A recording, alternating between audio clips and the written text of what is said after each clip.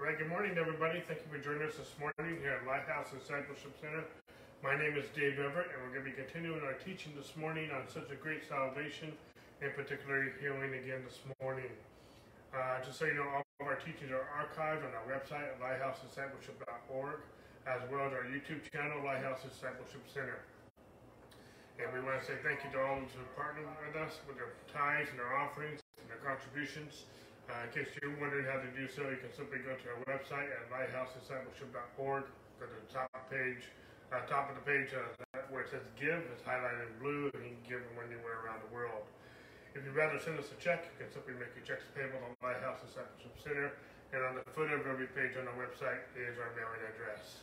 If you're in the United States, just so you know, we are a 501c3 church, so all of your tax contributions are 100% tax deductible. But without further ado, I'm going to jump right into the message. I have a lot to cover. We've been talking about this great salvation for several months, almost half a year. And so let me just give a brief recap of what we've been covering over the last several months. Excuse me, we've been talking about such a great salvation. We define what salvation is as a gift and the gift of salvation. We talked about the purpose of salvation, and we talked about the necessity of salvation as well as the benefits of salvation. And we've been on this part 4 for several months now. As we talked about the benefits of salvation, I did a mini-series on the benefits of salvation, how it relates to wholeness, and I'm still on, and we've been doing this for a couple months now, on the benefits of salvation regarding healing. And then once we're done with this, but I have at least 2 more weeks left after today, where we talk about the benefits of salvation, how it relates to prosperity. So all this is under the subheading of the benefits of salvation.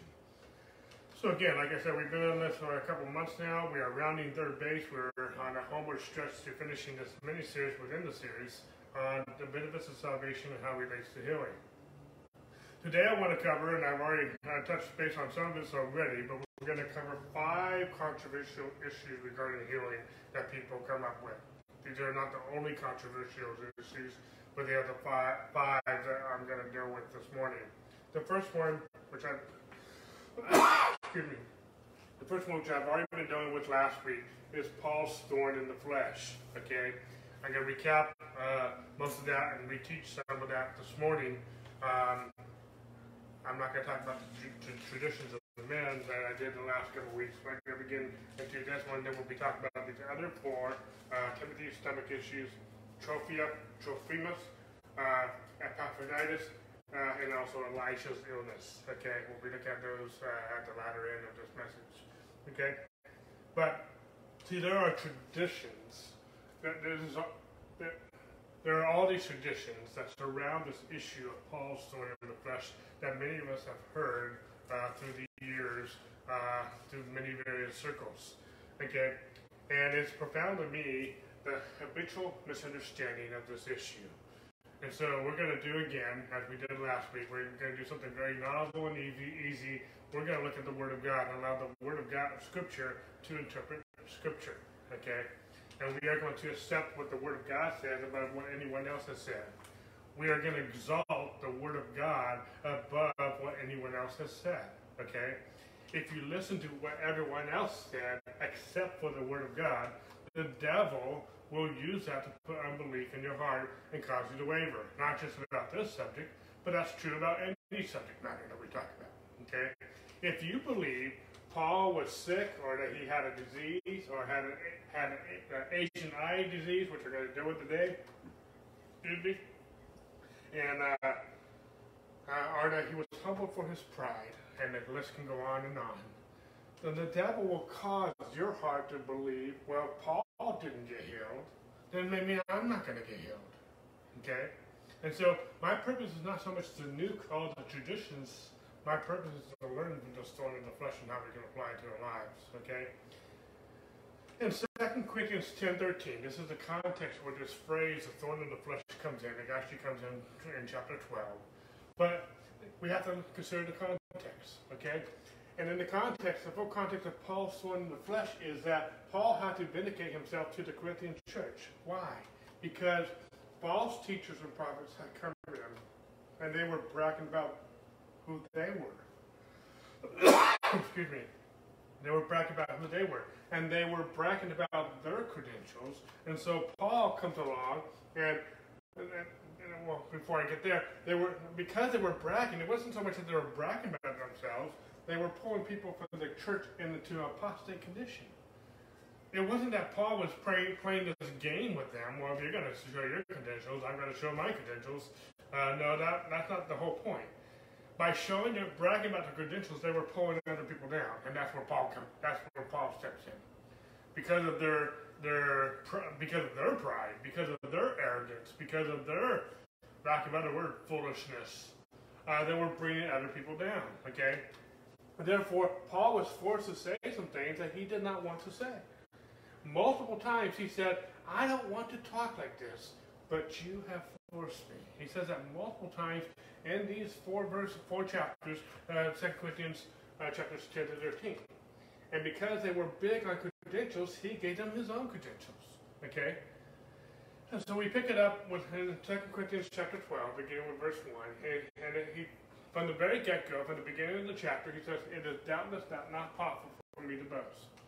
Paul sets the stage immediately that it's not profitable for him to boast. He says, what I'm going to do is not profitable.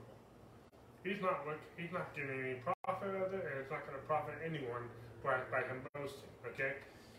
And then he goes on to say, I will come to visions and revelations of the Lord. I know a man in Christ who 14 years ago, whether in the body I do not know, whether out of the body I do not know, God knows, such a one who was caught up to the third heaven. And I know such a man, whether in the body or out of the body I do not know, God knows how he was caught up into the paradise. And excuse me, and heard inexpressible words, which is not lawful for a man to utter. If you saw heaven unveiled, you would not be able to articulate what you saw either. Okay? And so that's just my footnote on that. He goes on to say, as such a one, I will boast. The one being capitalized, Jesus, God. Yet of myself I will not boast, except in my infirmities. But though I might desire to boast, I will not be a fool, for I will speak the truth, but I refrain lest anyone should think of me above what he sees me to be or hears from me. Over and over again in these four chapters, specifically this chapter, and in this context, he's saying, I am not going to boast. But I will only boast in my infirmities. And we're going to deal with that again this morning. Infirmities, one of the things that I said last week is infirmities plural. It means there's more than one. Okay, it's not just talking about one specific thorn, one specific infirmity. Okay? And he goes on to say, for though I might desire to boast, I will not be a fool. I am not going to be a fool.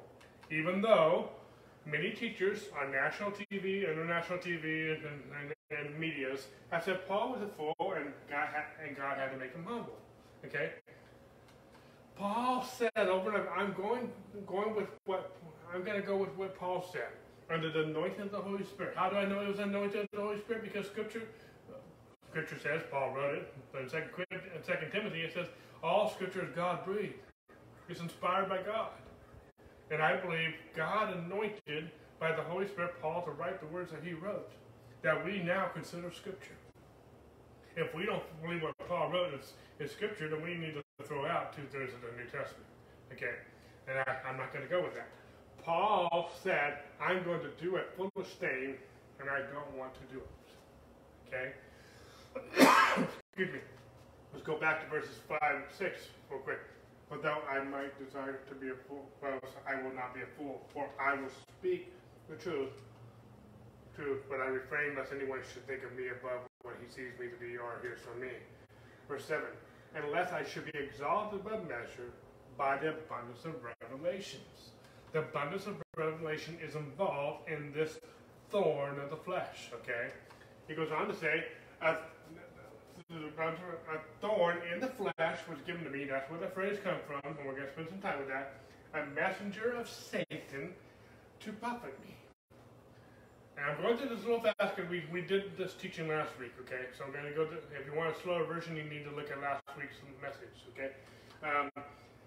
This thorn in the flesh that people said was from God, Paul said it was a messenger of Satan. Okay?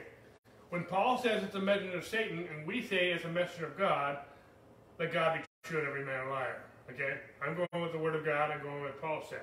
Okay? It's not a messenger of God. It's a messenger of Satan.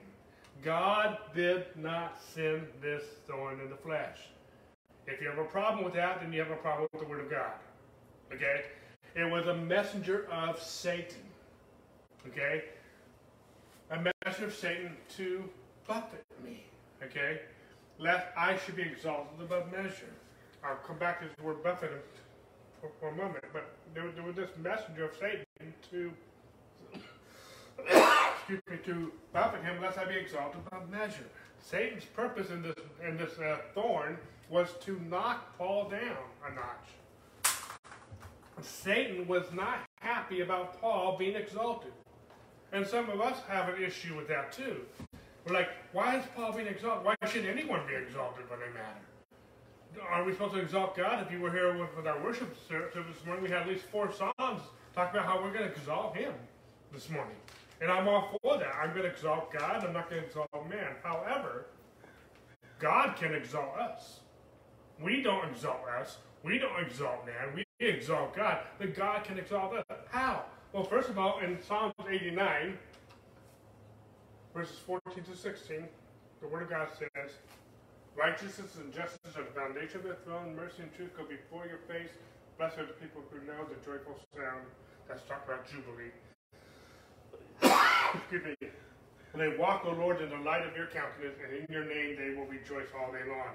In your righteousness they are exalted. I do a whole teaching on this. I've taught on this verse, this passage, for the last 8 years over and over and over again. So I'm not going to reteach this right now. You'll have to look in our archives, and I know before long I'm going to be teaching it again. Okay? But when we understand righteousness, and righteousness is the foundation of his throne, righteousness will exalt us.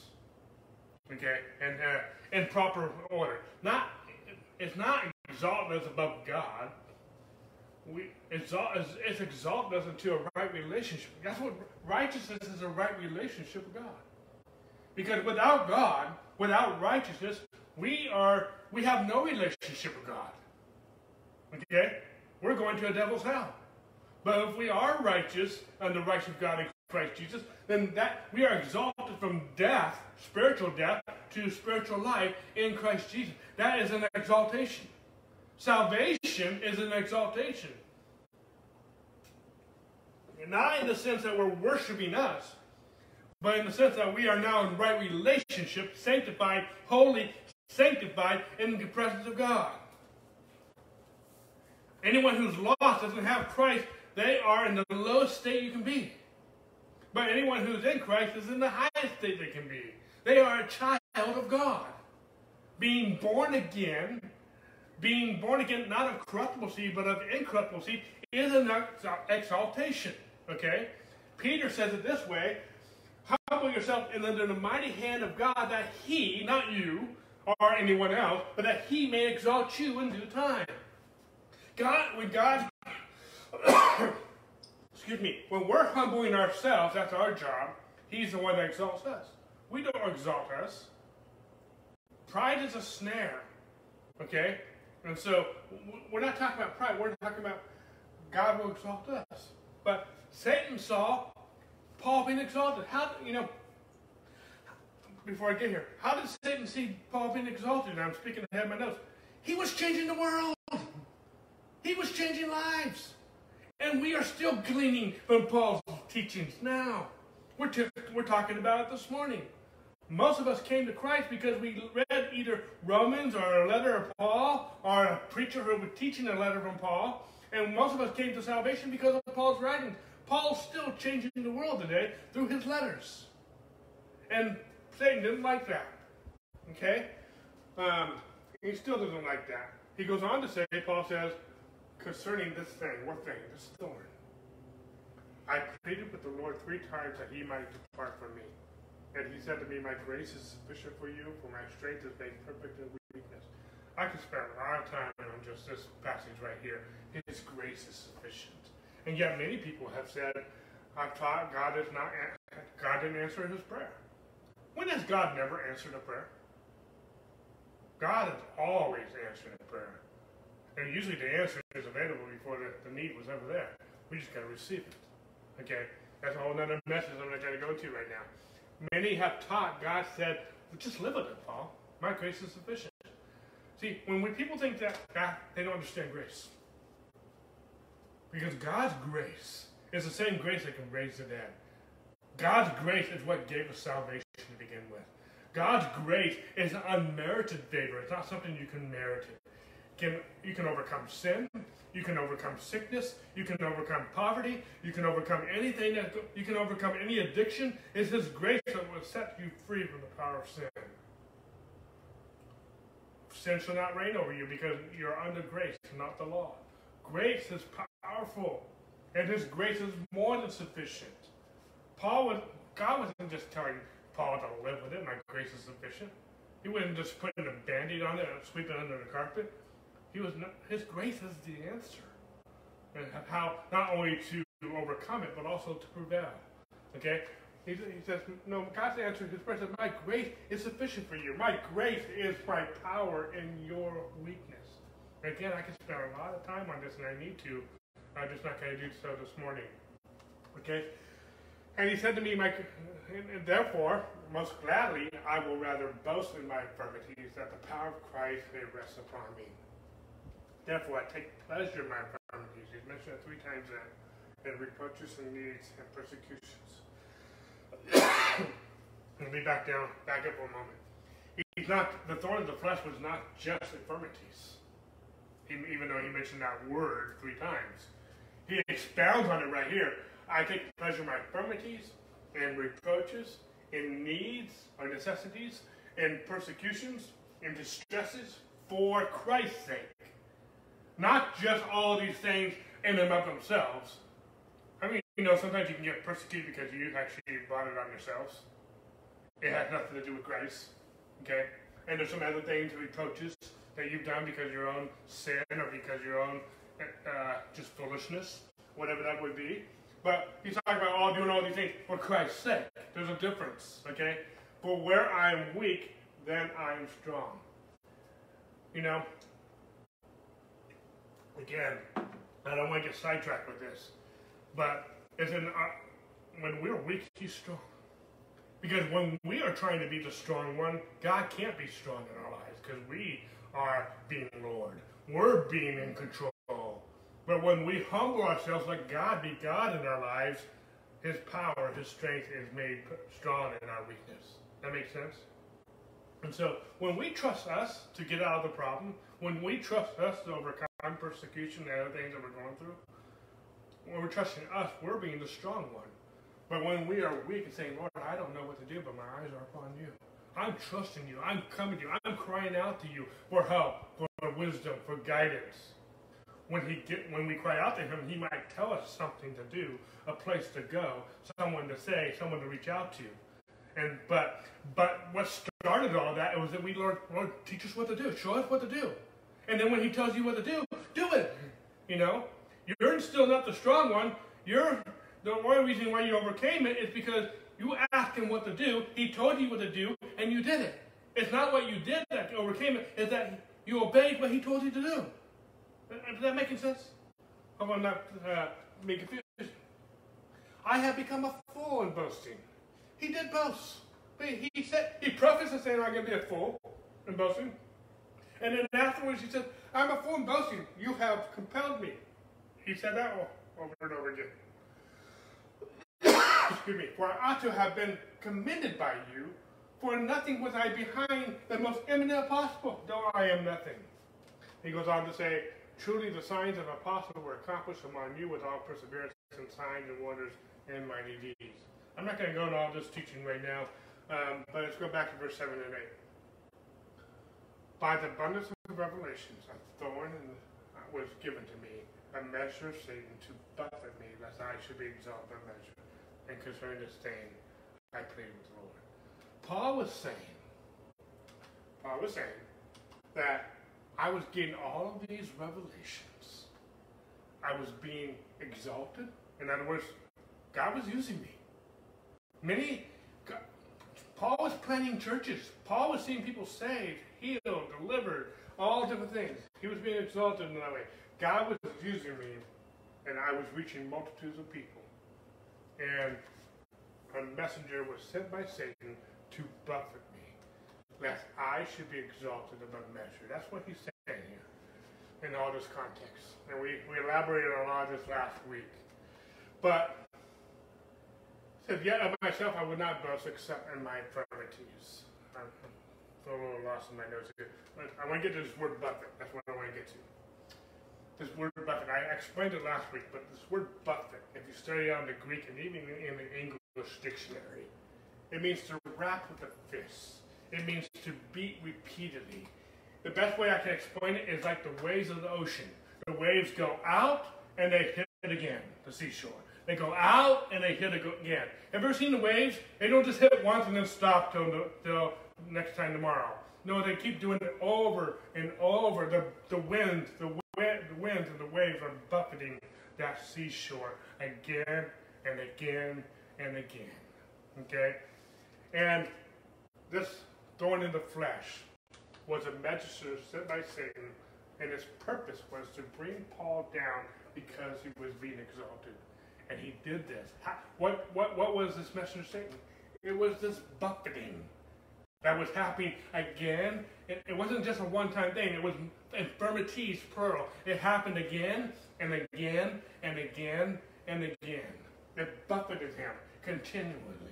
That's what the word buffet is. You can't just have something buffeted one time. It's not buffet. We're not going to a meal. It's buffet. But even a buffet, even though we're not talking about that, you can go back to the buffet again and again and again and again till you're full. Okay? But lest I should be exalted above measure by the abundance of revelations. And because of this, and then a thorn in the flesh was given to me. And we all automatically think God gave it to him when he specifically said, no, Satan gave me this. We give God the credit for something Satan did. Okay? And we think, a lot of people have taught that how many Christians don't understand revelation knowledge? They think that he was being humble because he got this revelation knowledge by God. So God gave him revelation knowledge, and now that God gave him revelation knowledge, God's going to humble him? How cruel.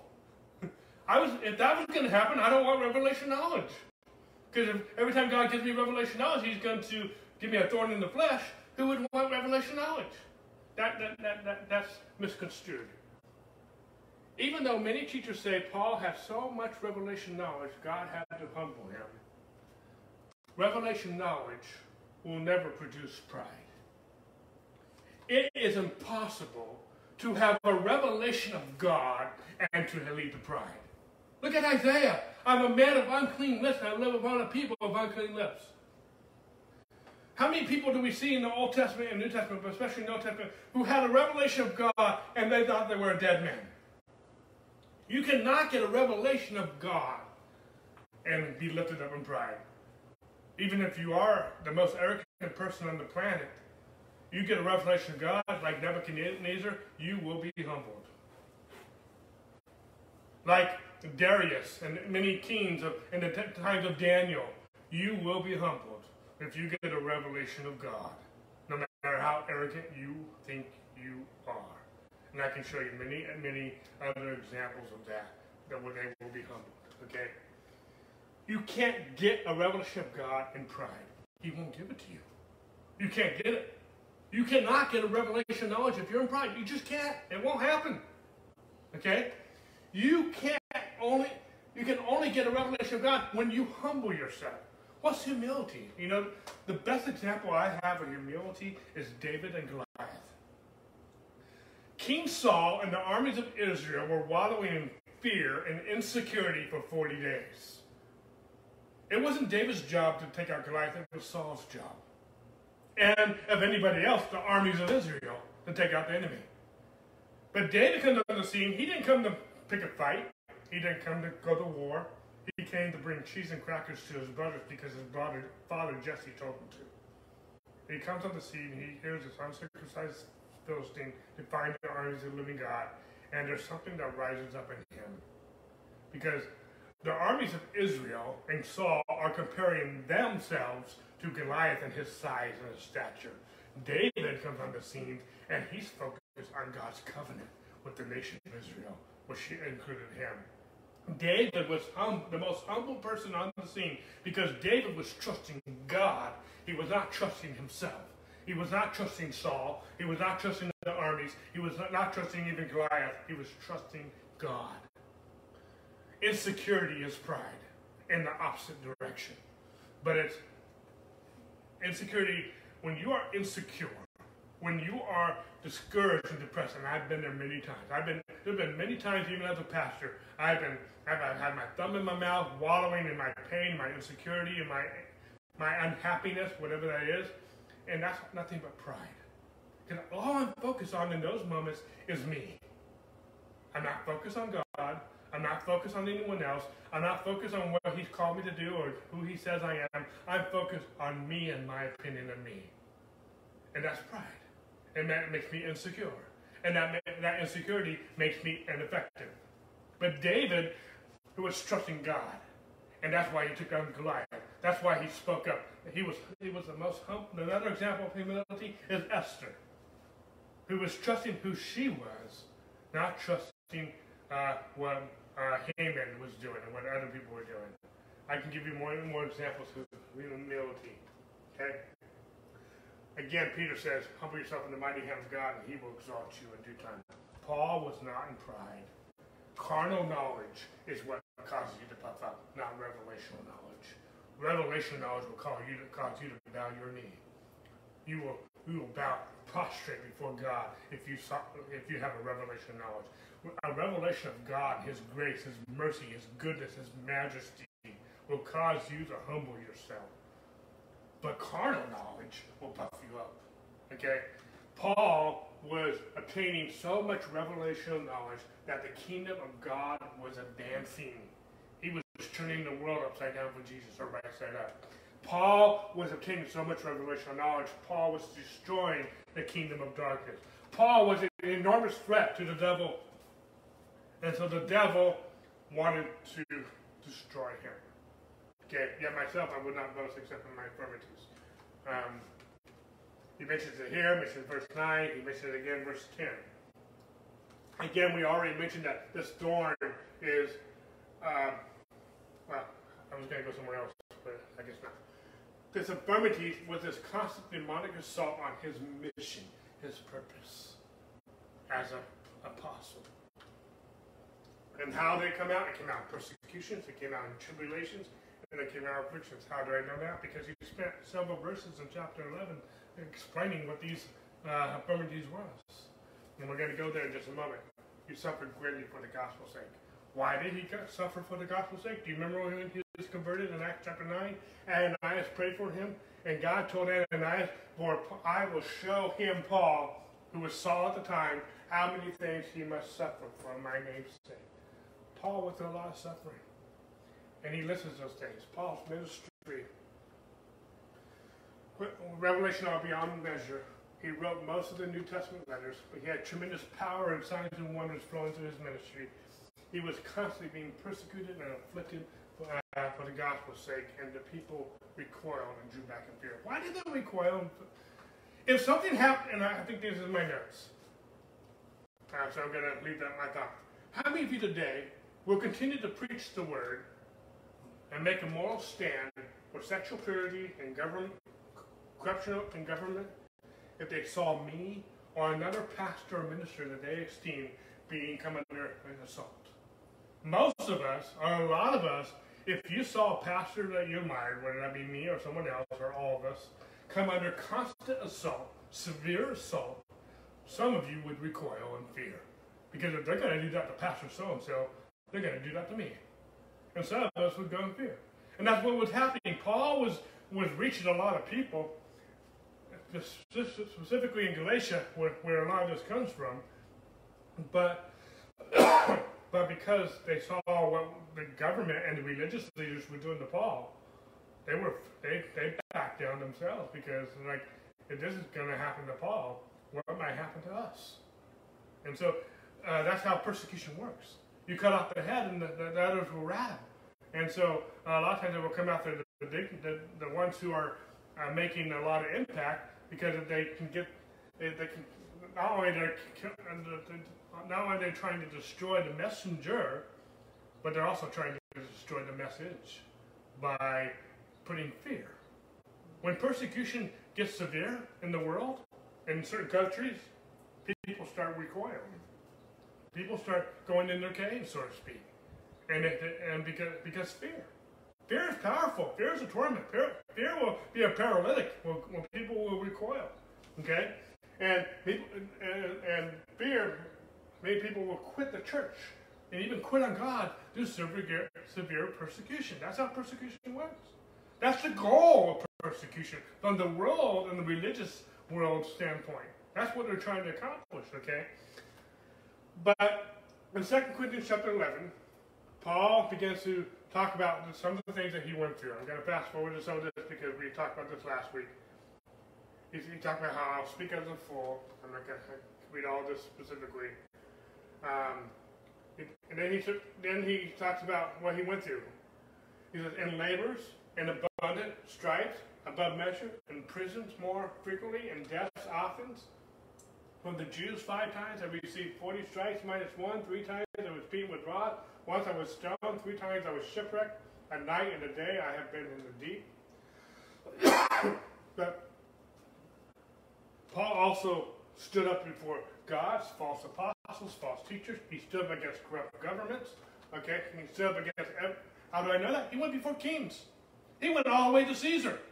Okay, everything that stood against the kingdom of God, Paul stood up against. And Paul preached the kingdom of God in such a way that he faced constant demonic assaults from both the Roman government, but also religious fanatics. Okay, and so he goes on with the list from the Jew. I read this, verse 26. In journeys often, in perils in water, in perils of robbers, in perils of my own countrymen, in perils of the Gentiles, in perils in the city, in perils in the wilderness, in perils in the sea, in perils among false brethren, in weariness and toil, and sleeplessness often, in hunger and thirst and fastings, that means without food, wasn't for a spiritual purpose, and cold and nakedness. He goes on to say, besides the other things, if that wasn't enough, what comes upon me daily, my deep concern for all the churches. He has a pastor's heart. Who is weak, and I am not weak. Who is made to stumble. I do not burn with indignation. If I must boast, I will boast in the things which concern my infirmity. He's been talking about this over and over again. He's going to boast in his infirmity. What infirmity? The infirmity that he just mentioned in the last several verses over and over again. All the things that he went through. How many of you, infirmity can also be sickness. I'm going to get there. I think that's where I'm coming with next. It's not only plural, but the word infirmity is also the lack of strength, weakness, illness, suffering, calamity, and frailty. How many of you went through some of what Paul went through? Or even with just one of the things that he mentioned? You would be a little weak. You might even be ill if you've been stoned and left dead. Okay? Been left in the deep, been shipwrecked, suffering, calamity, frail. How many would be a little frail if you went through what Paul went through? Even just a little bit of that. Even just one of the things. Some of us, we go through something and we're a crybaby, and I'm not trying to be belittle. I'm not trying to belittle that. But compared to Paul, what you're going through is nothing. And I'm not trying to be soft on that. I'm not trying to be mean. Okay, I'm just compared to Paul, we're going through nothing compared to what he went through. Okay, but my point is, but we pick on Paul as if he was weak, and God had to humble him. Until you get revelation of knowledge of God and what he went through, I think we need to keep our religious mouth shut. Okay? And so, some of you think I am really going through some stuff. Actually, I was going to go there. I cut that out. You'll have to read that from last week. Okay? I'm trying to go this fast because I taught this last week. I'm trying to get the new stuff. But in 2 Corinthians 6:4, Paul said, he talked about the qualifications for ministry. And he says, approving, but in all things, approving ourselves as the ministers of God. Many people boast in that they're a minister. Well, here's the qualifications. In much patience, in afflictions, in necessities, in distresses, in stripes, in imprisonments, in torments, in labors, in watchings, in fastings. That means without food. Okay?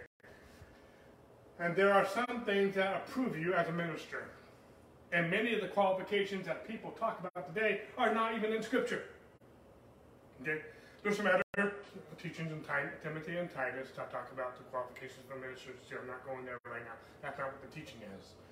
But my thing is, some of us are boasting in our qualifications, just like the Corinthians were boasting in their qualifications. And Paul didn't list any of those things as his qualifications. He just talked about his qualifications right here of what he went through as a minister. And some of these things that people have gone through, the things are listed here, but the list goes on. By pureness, by knowledge, by long suffering, by kindness, by the Holy Spirit, by love and fame, by the word of God, truth, by the power of God, by the armor of righteousness on the right hand and the left, by honor and dishonor, by evil report. Has anyone ever given you an evil report? Well, welcome to the ministry. And good report, as deceivers, and yet true, as unknown, and yet well known, as dying, and behold, we live as chastened and not killed, as sorrowful, as yet always rejoicing, as poor, yet making many rich, as having nothing, yet possessing all things. He lists a lot of the qualifications of ministry, and yet some people I see on Facebook, they're competing for the ministry. Who would compete for that? Okay, for that list. I'm not trying to be mean here, but why do I bring this up? Because in Corinthians, in the context of this thorn in the flesh, the Corinthians were boasting in their credentials. And twice in Corinthians, not only in chapter 11 and 12, but also in chapter 6, prior to, he lists the qualifications for ministers. There's some other ones listed in Timothy and Titus, which we'll cover another time, but he is just listing his qualifications. In other words, this is really just a side note because I see so many people on Facebook especially boasting in their credentials, boasting in their qualifications. There's not a competition for that. We're preaching the gospel. We're trying to bring as many into the kingdom as possible. And if you bring thousands to the kingdom and I only bring one, praise God for you. Okay? You need to be faithful what God's called you to do, and I need to be faithful what God's called me to do, and we need to be faithful in what God has called us to do collectively. But if you want to boast, there's a list of all the things that we will go through. Because anyone who's gone through, been in ministry, they might not have gone as severe as Paul done, but I don't know about you, but I had the bullseye on my back for a long time being in ministry. I got through many of those things, not all those things, and not even severe as much as he has gone through it. And I'm not boasting in those things. I'm just saying I can relate to some of those things. Okay? Anyway, I'm not going there right now. Again, a thorn in the flesh was given me a message of Satan to buffet me. Again, this is not a message of God. This is a message of Satan. So let me scroll through some of this real quick. Sorry, I should have taken some of this out. Satan was trying to knock Paul down a notch so he would be exalted. He was trying to buffet him. Satan would love to buffet and kill this church, just like he would try to kill in Paul's ministry. And Satan has tried to do that. And we're going to look at some scriptures here in a few moments where at least 40 people came. Their main aim, they said in the book of Acts, they were not going to eat or sleep until they killed Paul. At least 40 men were going to do that. And yet our church, just this church, and I feel like we're very insignificant compared to Paul and his influence, but we do have an international impact. We have 14,000 people who watch on a regular basis. And Satan would try to do anything to kill this church. And he has tried before. And I'm not going to go there this morning and lay into all the details of that. But this phrase, the thorn in the flesh, I mentioned last week that he took this right out of Scripture. And he took it right out of 3 passages of Scripture, which I'm not going to spend a lot of time on this morning. I'm just going to listen for you this morning. Numbers 33:55, when he told the Israelites through Moses, says, when you go into the promised land, you drive out all these nations. He told them, and he said, if you don't do that, they will become a thorn in your side. The ones that you leave behind, the ones that you don't drive out. He said there will be a thorn in the flesh. This thorn in the flesh was also found in Joshua 23. Joshua succeeded Moses. And towards the end of Joshua's ministry, the Lord rebuked Joshua for not driving out all of them. He said, And it says, the Lord God will no longer drive them out. Why? Because they fell. They didn't do what God told them to do. And they will now be scourges on your sides and thorns in your eyes. Okay? And then also in the book of Judges, that succeeded Joshua, he rebukes Israel again, restating what he told them in Joshua 23, this thorn in your side. My point, I'm not talking so much about Joshua right now in the promised land. I'm talking about this phrase, thorn in the flesh. Paul, being the Pharisees of Pharisees, he knew this term. And more likely, the Israelites knew this term too. Paul's thorn in the flesh was not from God. God was exalting Paul through his revelations. The devil knew, I better stop this guy and bring him down. How many of you know that all who desire to live godly in Christ Jesus will suffer persecution? If you're not suffering persecution to some level, it might not be severe. Maybe it's just your family rejecting you. Maybe it's just a few people rejecting you. Someone says something mean to you. Someone hurts your feelings. Okay? If you're not suffering some type of persecution, perhaps you're not desiring to live godly. Because all who desire to live godly in Christ Jesus will suffer persecution. Some more severe than others, some lesser than others. But all means all. Okay? And as soon as you trust God in your life and in ministry, how many of you know we're all able ministers? You don't have to be from a pulpit. You just have to proclaim Christ to your family, to your loved ones, in your workplace, whatever. And how many of you know you can get persecuted? Even on a smaller scale. Okay? But when you start trusting God in your life, bam, you will get hit by the devil. Okay? And you get back up, you begin trusting God again, and then bam, you get hit again. Why? Because the devil is trying to discourage you. He's trying to dishearten you. He's trying to buffet you again and again and again. So that you back up, you back down, and you back out and you quit. That's what he's trying to do. And he will use people. He will use religious people. He will use people of your own family. He'll use your own dog against you. He'll use whatever he can to buffet you. But I'm going to enter God's kingdom where God's kingdom reigns. Okay, let me skip through some of this. But I mean, no matter what demonic assault we come under, greater is he who is in us than he who's in the world. We need to think in line with his goodness towards us.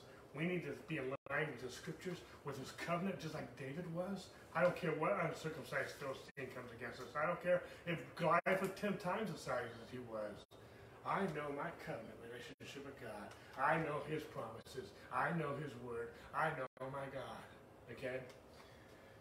I know that his grace is sufficient in weakness. I want to fast forward a little bit here.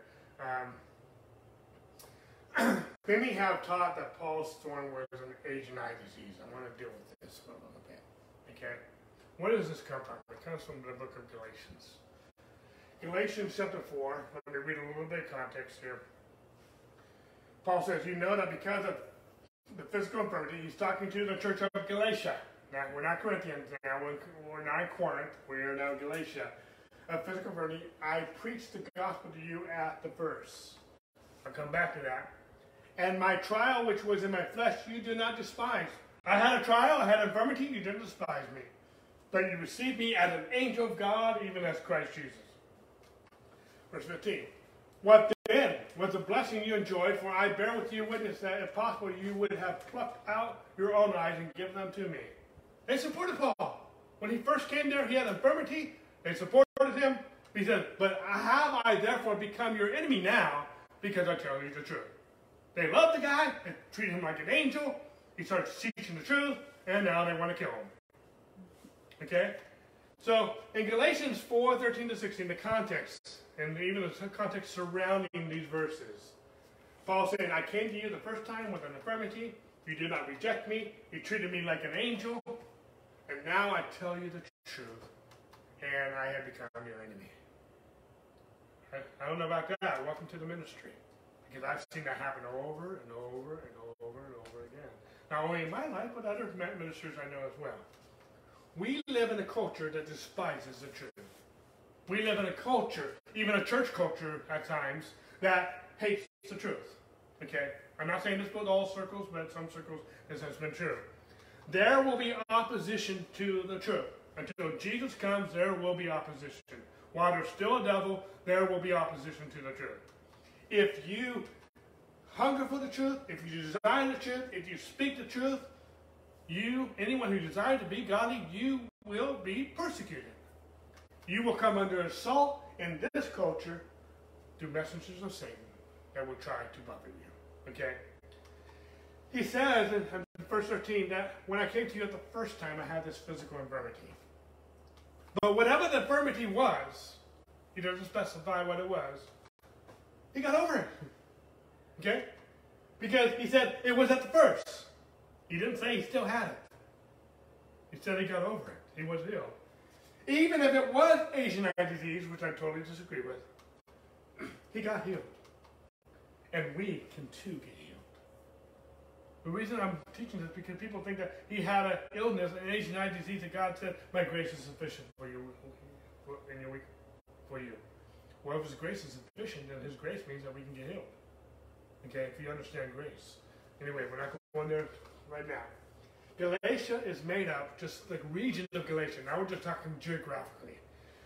Galatia is made up of Antioch, Iconium, Lystra, and Derbe. It's part of his first missionary journey that Paul went on. Okay?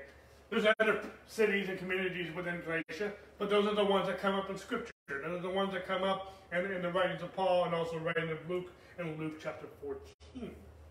Luke chapter 14 corresponds with Galatia.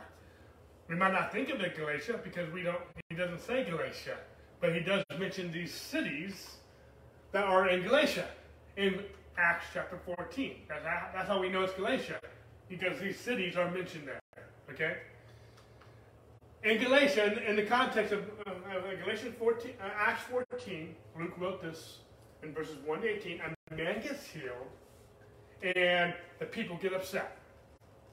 That's one reason why I loathe religion, because I don't understand religious thinking that gets upset when someone gets healed. I've seen religions, I've seen churches today, in modern today, get upset when someone gets healed. I believe if someone gets healed, we should rejoice. Okay? If your mind is sick, if you don't think it's good, the goodness of God to heal somebody. And yet some circles, some Christian circles, say it's Satan who's healing people. I mean, that is just sick. That's just wrong to the highest core. But anyway, back, the man gets healed, the people get upset. They're already upset about the grace message. They don't like it. Okay? And the spirit of religion hates grace. Because grace is filled with God's goodness, God's love, God's mercy, God's acceptance, and the list goes on. Legalism always persecutes grace. One example of this, Paul said in Galatians 4:29, as he who is born according to the flesh, he's talking about Ishmael, then persecuted him who was born according to the Spirit, that is Isaac. He's comparing the two. Even so it is now. And I've done a big teaching on this before in the past. But the spirit of persecution, which is Ishmael persecuting Isaac, is going on even now. Okay? I'm not teaching on that right now. I'm going through this a little fast because I want to get to what I want to get to this morning. Okay? So man gets healed, the people get upset. They're already upset about the grace message, but now they're thinking about killing Paul. They loved him when he first came. They thought he was an angel sent by God. But now they're thinking about killing the guy. Okay? We pick it up in Acts chapter verse 19. The Jews from Antioch and Iconium, those are Galatian cities, came there where he was at. Where was he? He was actually in Lystra. And having persuaded the multitudes in Lystra, they stoned and dragged him out of the city, supposing him to be dead. Okay, that's what was going on here. Okay, I'm going to show you in just a moment, but Antioch and Iconium are at least 30 miles away. These people from Antioch and Iconium were so mad at Paul.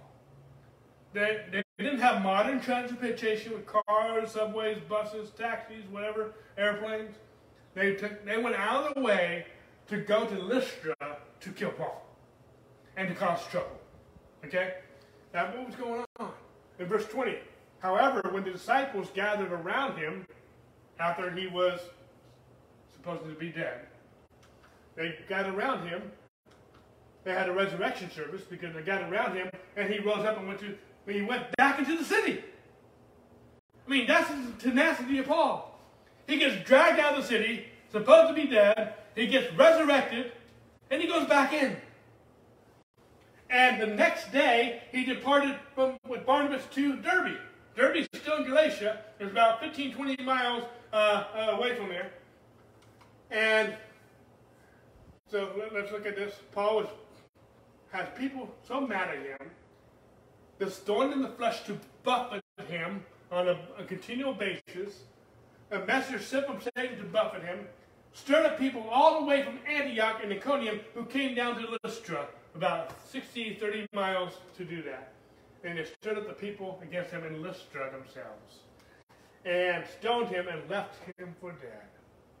Paul gets raised from the dead, basically speaking. Okay, we don't know if he might have been dead. We don't know, because even Paul said that he was dead multiple times. The disciples gathered around him. He gets up. He goes back into the same city he just got stoned or killed. And then the next day he goes all the way to Derbe to preach the gospel. Okay? And we're not done yet. Verse 21. And when they had preached the gospel to that city, Derbe, and made many disciples, they returned again to Lystra, Iconium, and Antioch. These were the people that tried to kill him. Why did he go there? To strengthen the souls of the disciples, exhorting them to continue in the faith. He wasn't preaching to the persecutors. He was preaching to those who were still of the faith in Christ. How many of you know, if you preach the gospel, you have a revival, and some people, a mob gets mad at you, kills you, drags you outside of town, leaves you for dead. How many of you know the people that you just ministered to in a revival could scatter? Paul didn't care about his life. He cared about the people that he ministered to encourage them in the faith. And saying we must, through many tribulations, enter the kingdom of God. Paul went back to Lystra where he was stoned, and then Iconium, where the crowd, and Antioch where the crowd was stood up. These people came to Lystra to kill him and stir up trouble. And Paul went back to preach the gospel to them, strengthening the souls of the disciples and exhorting them to continue in the faith. Welcome to the ministry. That's why he elaborates on so much about this in the book of Corinthians. He lists all of the things that he has to go through. He lists in chapter 6, he lists in chapter 11. And that's what he calls the thorn of the flesh. How many know people keep killing you? People will keep dragging you out of the city while you're trying to preach the gospel. That is a thorn in the flesh. And that is a messenger of Satan. How many of you know these people coming to drag him out and doing all this stuff was not inspired by God? That was demonic, trying to destroy Paul's ministry. And how many of you know Satan didn't win? Because Paul kept going back into the city. At least Lystra, he went two more times back in. He went back in. The next day he went to Derbe. After Derbe, he had a revival there. He goes back to Lystra, Iconium, and Antioch and preaches the gospel. They didn't stop Paul. They tried to kill the man, but he rose up again and he went back and preached the gospel all the more. Why does Satan move upon religious people to attack the church and even governments to attack the church? Why does he do that? He's been doing that since the garden. Why has he been doing that? Because the devil is trying to discourage you. He's trying to get you to deny the faith. It's called the fight of faith. But Paul wants us to continue in the faith. Okay? Not only does the pastor get persecuted, but sometimes the people, because the pastor or minister gets persecuted, the people scatter. And so sometimes we have to continue, as pastors and ministers, we have to continue to help people to encourage them to go on. Okay? Compared to Paul, it amazes me how many people over nothing give up on God. They give up on the church, and they give up on the pastor or the minister. Yet Paul didn't give up, no matter what he went through. They didn't scare this guy away. And many have fainted in the race of faith, in the fight of faith. But Paul makes a statement. We must, through many tribulations, enter the kingdom of God. If you are born again, you are already in the kingdom of God. And the kingdom of God is already inside of you. Okay? The kingdom of God is God's rule in your life, His reign in your life, His lordship in your life. He's Lord. Okay? It's His dominion in your life. There's many more things about the kingdom of God, but that's what I'm focusing on right now.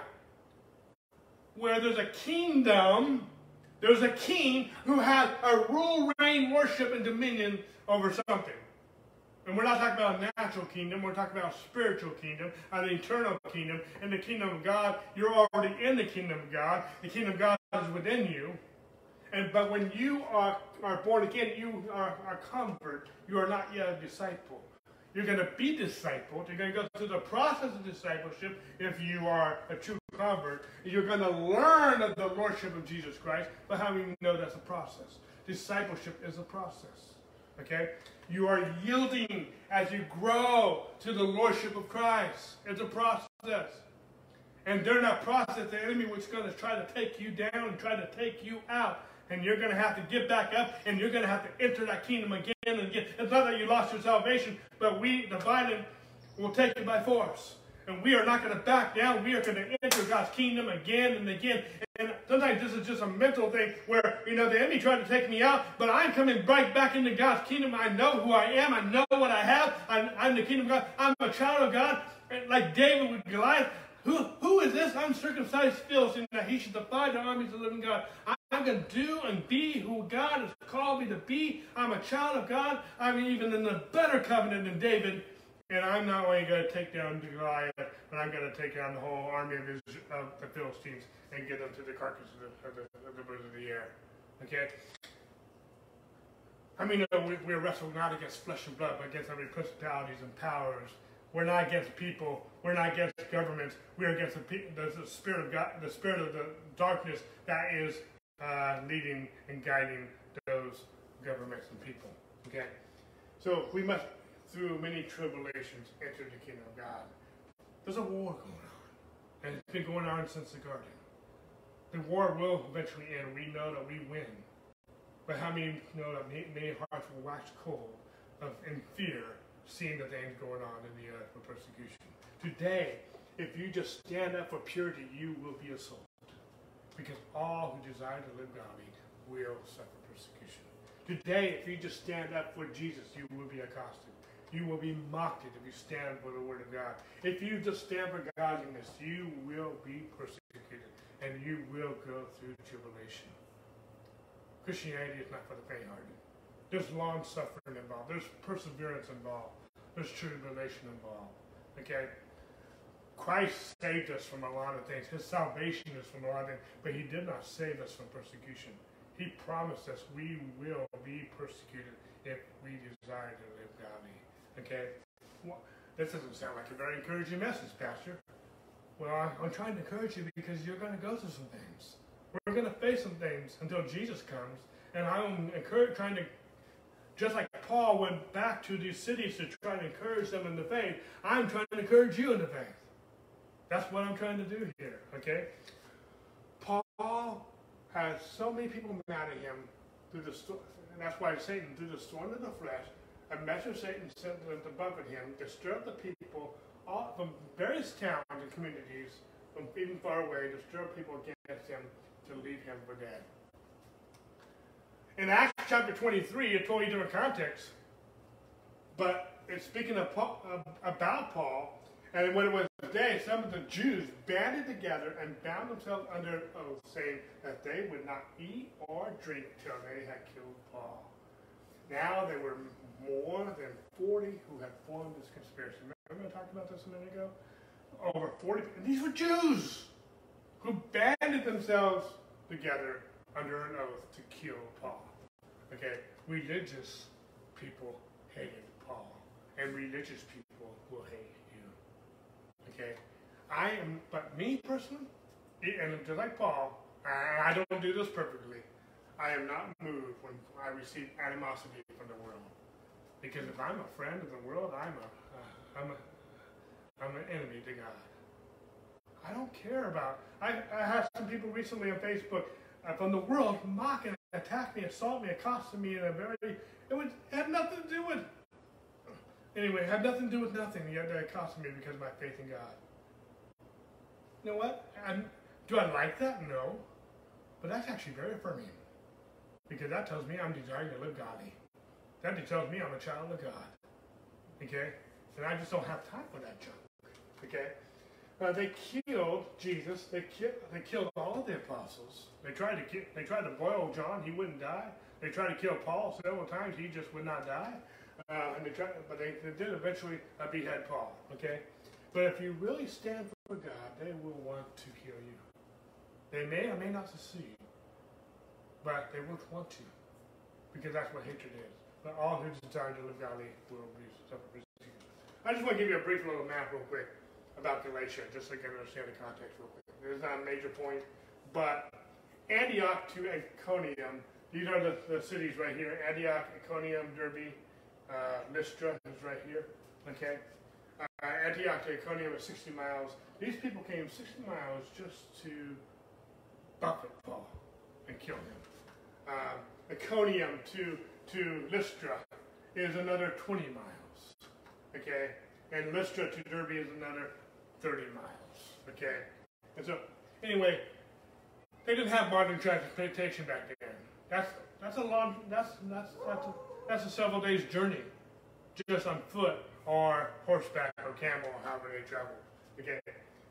But when Paul said, I had a physical infirmity at the first time I came. And then he goes on to say, and it talks about how he rose again, after he was dragged out of town and left for dead, and then he departed to Derbe and whatnot, and then he goes back to the city. Because he says that he returned back to Lystra, Iconium, and Antioch. How many of you know, if you were stoned and left for dead, that you're going to have several infirmities in your flesh? Huh? How many know, even if you're raised from the dead, you might not still have some battle wounds? You might not still have some scars and bruises? I'm not saying he did, I'm not saying he didn't. But how many of you know, Paul never said what his infirmity was, his weakness was.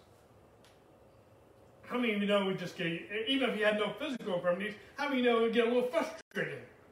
I'm trying to preach the gospel and these people keep dragging me out of town stoning me. They interrupted my message. How many of you know it just would get a little irritating after a while?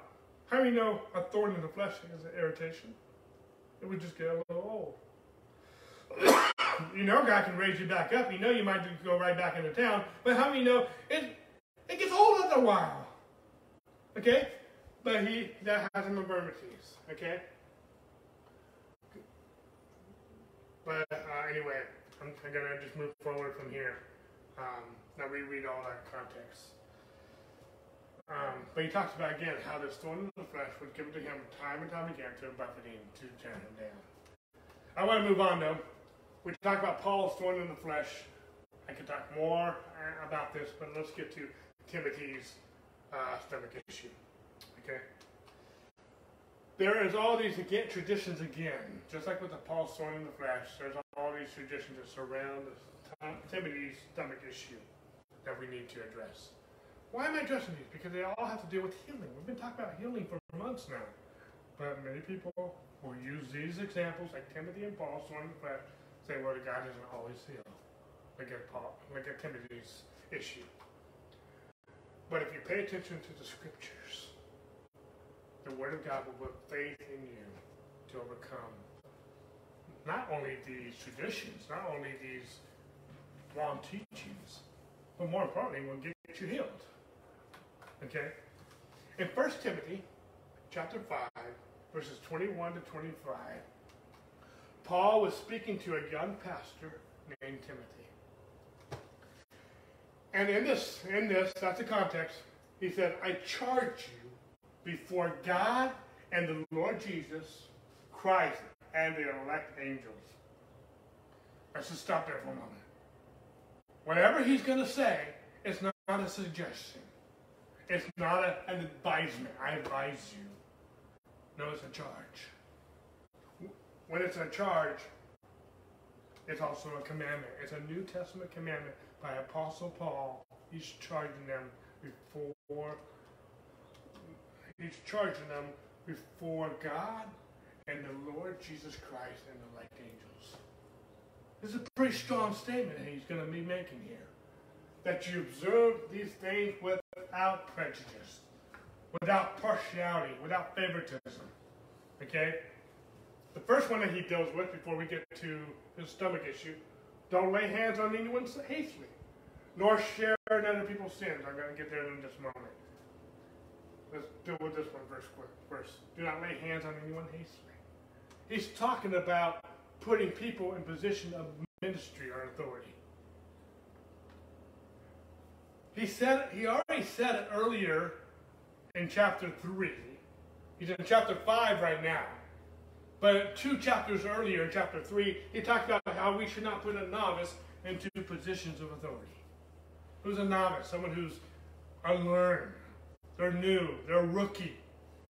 That maybe they're just born again. And they haven't been discipled yet to be in ministry. And it's not about how many years of discipleship or how long they've been. How many, there's just put ministry, just put Christianity aside for a moment. How many just, socially, there's some people in their 40s, 50s, 60s, they still haven't matured yet. They still haven't grown up yet. There's some people that have been walking with God for years and decades. They still have not matured yet. I'm not saying they're not born again. And I'm not trying to put them down by saying they're immature. But just talking with them, they're not grounded in the Word of God. There's some people, they try to argue doctrine with me, and they will never give me one scripture. And yet I can give them thousands. And I'm not trying to boast of me. I'm just like, if you want to have an argument with me about doctrine, then you better have some scripture. Because I'm not going to... Your doctrine, if it's based on the traditions of men and not the Word of God, it's not going to be effective. I can go on and on about this, but we should not put a novice and we should not lay hands on people suddenly, in haste. Let's read some of this. At the beginning, in 1 Timothy 3, he says, this is the faithful saying, if a man desires a position of a bishop, a pastor, he desires a good work. I will support anyone who wants to be a pastor. But he also lays out the qualifications for a pastor, for a bishop. A bishop that must be blameless. The husband of one wife. They're not sleeping around, okay? They're temperate. That means they're self-controlled. They're sober-minded, of good behavior. They're hospitable. I've known some pastors, they got all the other qualifications, but they have no hospitality in their bones whatsoever. They're able to teach. They might love God. They may desire to be a bishop. That's a good thing. I love that. That's awesome. But they can't teach. Why can't they teach? I'm not just talking about not having the gift of teaching. That may come into effect. They don't know the Word of God. They're still novice. They're still learning. They have no foundation. And I'm not saying they can't get there. They can. But I get a lot of people online through Facebook want me to approve them for ministry. I don't even know them yet, let alone what they teach. And some of their Facebook posts, I don't agree with 90% of them.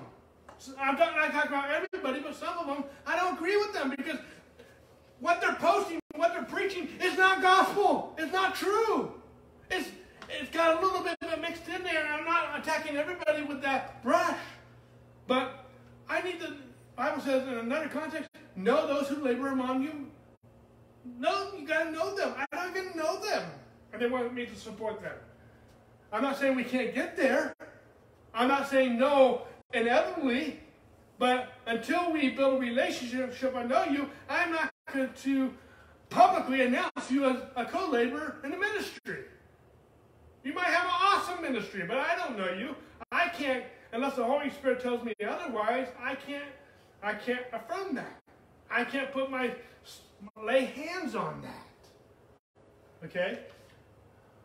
Not given to wine. And yeah, he's going to talk about wine in just a moment. He's not given to wine, not being drunken, not being a subject of wine, not being under the dominion of wine, not letting wine be your Lord and your master, not violent, not greedy, There's some pastors out there who are very greedy, okay? I'm not saying you can't, it doesn't say you can't ask for money. There's a difference between asking for ministry, and Paul talks a lot about how they have a right to do that. There's a difference between being greedy for money. I'll talk about that a little bit more when we get to prosperity. But gentle, not quarrelsome. Have you met some pastors who are just so arrogant? They're quarrelsome about everything. They're not covetous. One who rules his own house well. They're good, but they can't govern their own family well. Okay? Having his children in submission with all reverence. For if a man does not, this is parentheses, for if a man does not know how to rule his own house, how will he take care of his own church, of the church of God? And then he says, not a novice. Lest being puffed up with pride, he fall into the same condemnation as the devil. That's some very strong language there. Okay? Moreover, he must have a good, I'll come back to this. Moreover, he must have a good testimony among those who are outside, lest he fall into reproach in the snare of the devil. Do not lay hands on anyone hastily. I'm going to deal with these other ones in just a second. If I put someone in authority prematurely, before they're tested and before they're approved, I could do great damage to them. And if I put a damaged person into ministry, that damaged person could damage you. And because I put hands on it, because I affirmed it, people are now not going to trust me. I just did great damage to the church. I damaged that person, they damaged you, and now because you're damaged, my ministry to you is now damaged too. Okay? So, Paul charges Timothy, do not publicly place people in authority suddenly, hastily. There's a time and a place for that. But it's not the first time you meet them. It's not through a Facebook post and you don't even know them, all you know is a name. Okay, unless the Holy Spirit tells me otherwise, like he gives me a vision like he told Ananias to go to Saul, who was a persecutor of the church at the time, go and lay hands on him and anoint him in the ministry. If God gives me a vision like that, I'll do it. Ananias didn't want to. But Ananias got a vision and he obeyed God. And we're all grateful that he did. Okay? Do not lay nor share in other people's sins. People, I believe in the love of God. I believe in the mercy of God. I believe in the grace of God. I believe in the forgiveness of God. And I will love you unconditionally. And I will not condemn you, but I will not condone sin. And I won't be a partaker of other people's sins. I'm not going to totally go here, but I'm going to mention it. Anything that's not a faith is sin. I'm not going to condone unbelief. Okay? I'm not going to condemn you, but I'm also not going to say amen to your unbelief if that were to come out. This is a command under the grace of God. Why? Because he charges you before God, before Jesus Christ, before the most elect angels. I charge you, don't participate in other people's sin. Okay? If everyone is going to hell, I'm not going. And I won't let you go without a fight. I don't care if the dark world is being depraved in depravity.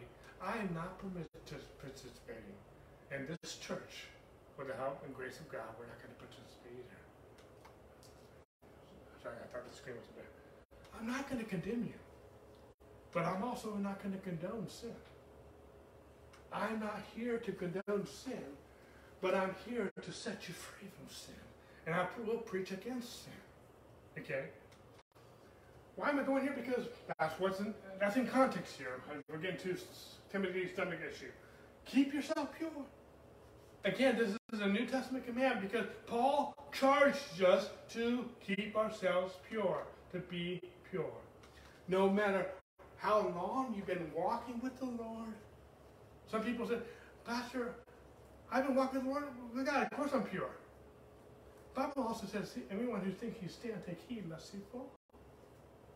Okay? No matter how long you've been walking with the Lord, That has nothing to do with the weakness of your flesh. And it has nothing to do with temptation. Any of us, including Paul at the time, could be tempted with the lust of the flesh and with temptation. Now he goes on, verse 23. Drink no longer water, but use a little wine for thy stomach's sake and thy own infirmities. This is still under the same charge and command. This is a charge. This is a commandment. Timothy, quit drinking the water. Now, is he condemning water? No. Okay, hold on. Drink no longer water, but use a little wine for thy stomach's sake and thy own infirmities. I got to come back to this, but let me read the context still. Some men sin, this is still part of the charge, are clearly evident, preceding them to judgment, but those of some follow later. Likewise, the good of works of some are clearly evident, and those that are otherwise cannot be hidden. I just want to teach on this real quick because it's part of the same context. Some of our sins are open before us, while other sins are hidden before us. How many know sin? Okay? If we don't deal with hidden sin, it will come to the light. Likewise, some people's good works are open before all. But how many know our good works are hidden in secret? God says that he will reward us openly. That's really another teaching for another time, but it's in context of what we're talking about, so I bring light to it. Let's go back to verse 23. Drink no longer water, but use a little wine for thy stomach's sake and often infirmities. In other words, Paul is telling Timothy, quit drinking the water. This is a charge, and this is a commandment. How many of you know, geographically speaking, how many of you know we're in a fallen world? Okay? From sin, from Adam's sin. Water is not good everywhere. There are some countries, I don't care how spiritual you are, the water is not good there. So, even Mexico, our nearby city, I know many pastors who will not drink the water there. They don't normally drink soda, but while they're there, they're going to drink soda because the water there is not good. And if you drink bad water, you will have stomach infirmities. And if you drink it continually, you will have continual stomach infirmities. You could even die. There are some places, no matter how strong your faith is, it is wiser to go with the alternative. And in Timothy's case, where he was at, it was wiser for him to drink a little wine and stop drinking the water. We make it a spiritual thing when it was just a natural thing. Okay? Or you will have stomach issues. There is a fine line between believing God for something and tempting God. Okay? How many of you know it says in Psalm 91, for he should give his angels charge over thee, to keep thee in all thy ways, and they shall bear thee up in their hand, unless thou dash thy foot against a stone. Satan used this verse against Jesus in the three temptations. It's a promise, and I'm not discounting the promise. However, there are many traditions around this promise that people have used, and in Psalm 91, using Psalm 91, 11 to 12. And there's a difference between an accident or something happening, or persecution, or a calamity, or something happening, an incident, and you tempting God and purposely jumping off a cliff, quoting Psalm 91. Exactly what Satan did to Jesus. If you jump off the cliff, how many know he'll protect? He has his angels charge of you in case you dash against a stone. Hopefully you're hearing my heart here. That's how Satan tempted Jesus. And there's a difference between believing God, trusting God, and just being foolish. Tempting him. I mean, it also says in Mark 16, and these signs will follow those who believe. I'm not going to read the whole context. And if they drink anything deadly, like bad water, it will no means hurt them. This is a New Testament promise. I've taught on this before. And there have been But no matter what traditions you have heard regarding Mark 16, and it is a promise, there's a difference between having an alternative and knowing something is deadly and quoting Mark 16. Maybe you're in a situation where there is no alternative. Maybe you're in a situation where you're being forced to, by persecution, being a hostage to drink the bad water or something poison. That is different than you knowing the water is bad, knowing something is bad, and you quoting Mark 16 when you have an alternative like wine or Pepsi or some soda or whatever it might be. How do you know there's a difference between having an alternative and you knowing that something is bad and you tempting God, standing on promises when you have a natural alternative? Am I making sense? I'm just trying to make some points this morning. But I mean, no, also in the same context that he talks about you can take up a serpent. And the same context will apply here. No matter what traditions you've heard, it doesn't mean we just play with deadly snakes. Okay? Tempting God. Paul, he's teaching, he has an apprentice, Timothy, who's a young pastor, who was having some stomach issues. He was charging him about some things as a bishop, as a young bishop. He started in chapter 3 and other chapters. He's now in chapter 5. He said, don't lay hands suddenly. You're going to have people in your church, people in your ministry. Don't lay hands on people suddenly. You're going to have people in your church that they're participating in sin. Don't participate with them. He said, don't be pure. As a young minister, as a pastor anywhere, male, female, black or white, no matter what your race is, don't participate in their sin and their wickedness. Don't lay hands on people sinning. And Timothy, stop drinking the water. Use a little wine for thy stomach's sake. Why? So you can keep being a pastor. So you don't die prematurely. So you don't keep missing Sunday because you're homesick with a stomach issue. Okay? And that on infirmities. Stop doing it, which is a very practical, natural charge and commandment from his mentor, from his apostle, from his leader that he was submitted to. Timothy, quit drinking the water. This is a charge. This is a command as your leader, as your mentor. Does that mean it's a command to stop drinking water and drink wine? No. Okay? I don't be facetious here. When you take a text out of a context, you'll be left with a con. Every single time. Okay? Let's move on to, well, I'm out of time, but let's see if I can get through some of this real quick. Trophimus.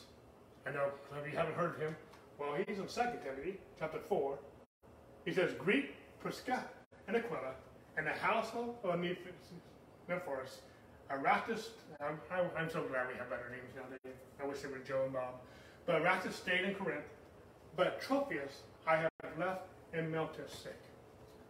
Paul left this man, Trophimus. I got to keep chopping his name out. Sick. Paul also left a lot of people in Miletus. Not just sick people, but I'm sorry. I'm trying to rush and I'm not reading my notes. Paul also left a lot of lost people. I mean, chances are very high that not everyone in Miletus was saved. Does not change God's will to save them or want to heal them. How do you know God left people who were probably brokenhearted in Miletus? Or people who had marriage issues in Miletus? Okay? But that doesn't mean that God doesn't want to change them. You can't build a doctrine that it was God's will for Trophimus to be left sick. Why am I teaching these things? Why am I talking about these controversial issues? Because people have used these examples of things. It's not always God's will to heal.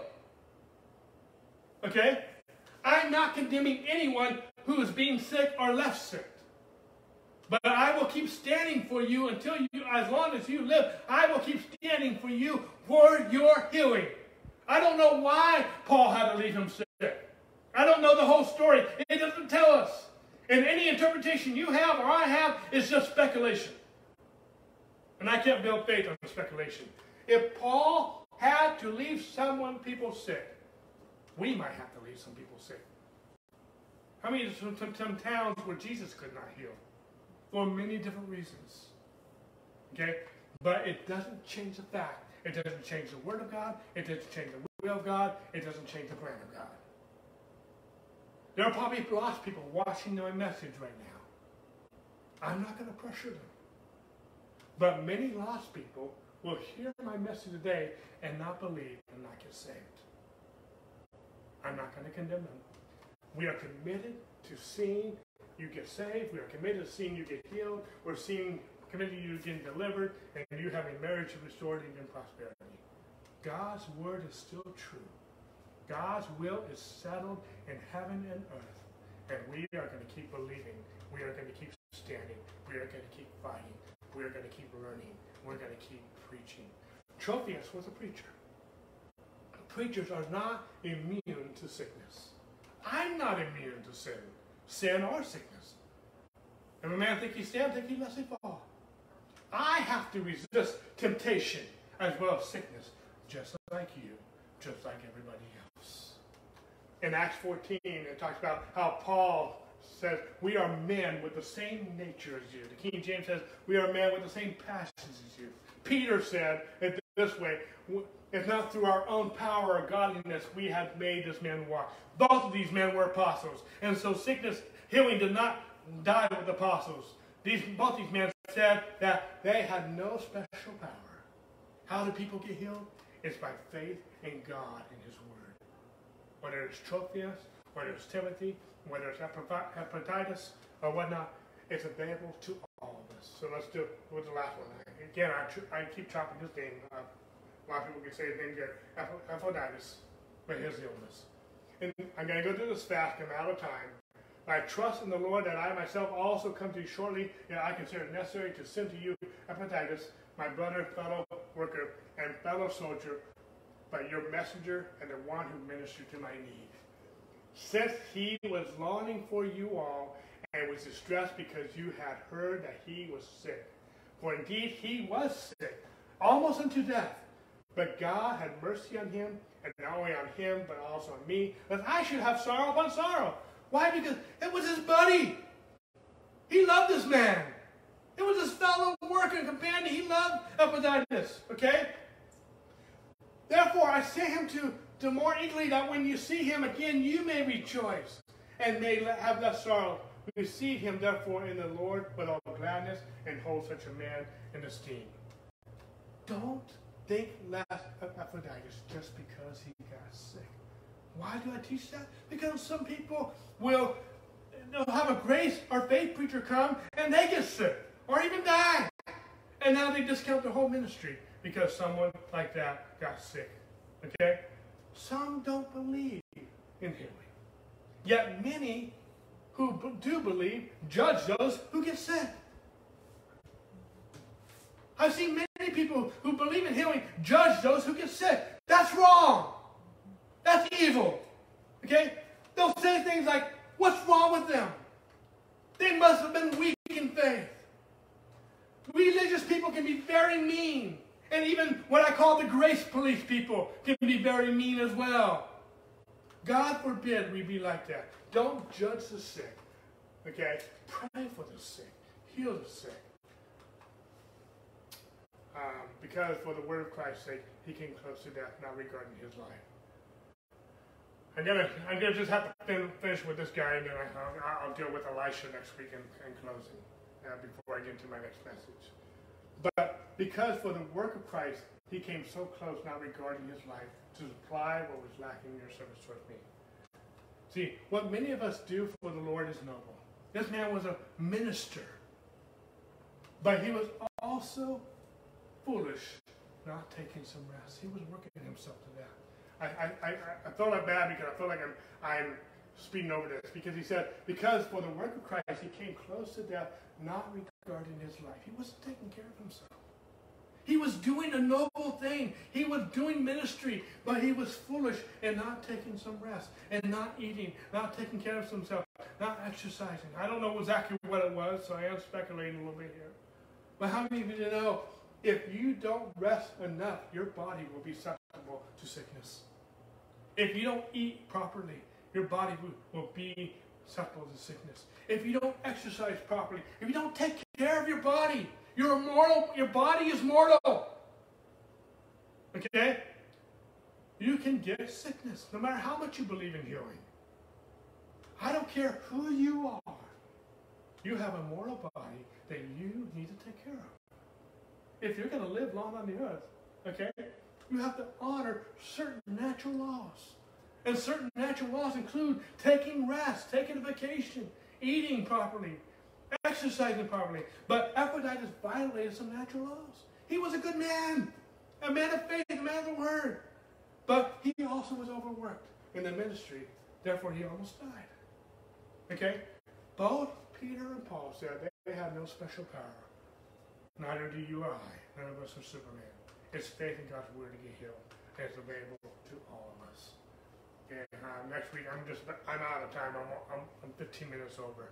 And I'll deal with Elisha's next week before I go into my next teaching, this topic of healing. So I don't have a lot on Elisha. I don't mean to keep you hating another week on Elisha, but I just feel bad I'm going over 15 minutes. God bless you guys. Have a great week. And we'll talk about Elisha next week, and then we'll go back into our next teaching next week as well. So anyway, God bless you guys. Have a good week. See you then.